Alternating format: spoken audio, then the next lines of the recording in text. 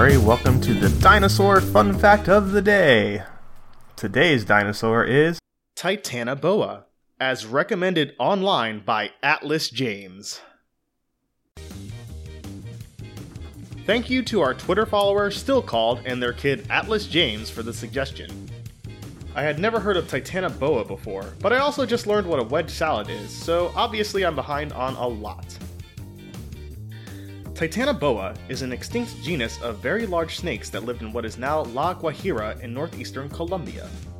They could grow up to 12.8 meters or 42 feet and reach a weight of 1,135 kilos or 2,500 pounds. Fossils of Titanoboa have been found in the Carajon Formation and date to around 58 to 60 million years ago. That's backwards. It should be 60 million to 58 million years ago because they count backwards in the BC era. Anyway, the giant snake lived during the Middle to Late Paleocene epoch, a 10 million period immediately following the Cretaceous-Paleogene extinction event, which I think we covered in a previous episode, the CP extinction event. The only known species is Titanoboa carajonensis, the largest snake ever discovered, which supplanted the previous record holder, Gigantophis. The name Titanoboa means Titanic boa. Nice! The species epithet Carajonensis refers to the Carajon coal mine and the Carajon Formation in which the fossils have been found. On March 22, 2012, a full-scale model replica of a Titanoboa was displayed in Grand Central Terminal in Midtown Manhattan in New York City, New York.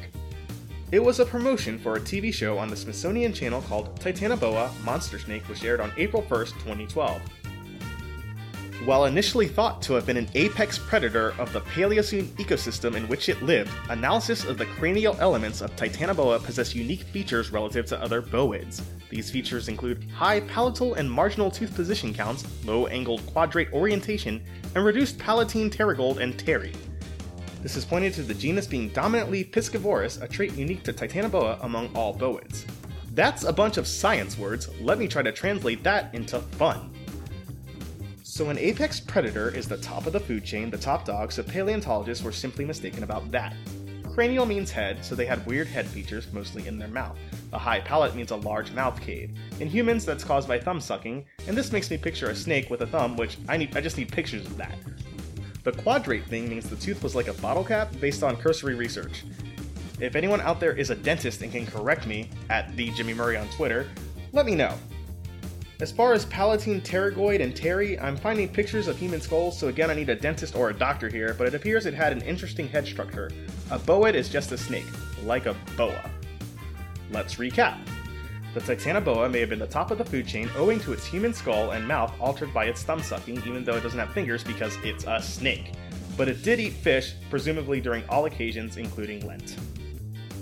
Thanks again, Still Called and Atlas James. Don't forget to tell your parents to send us their suggestions and yours to @TheJimmyMurray on Twitter. I'm Jimmy Murray. Thanks for listening to The Dinosaur Show on the Kid-Friendly Podcast Network. Music by Kevin MacLeod. Executive producer Chris Kremitzos.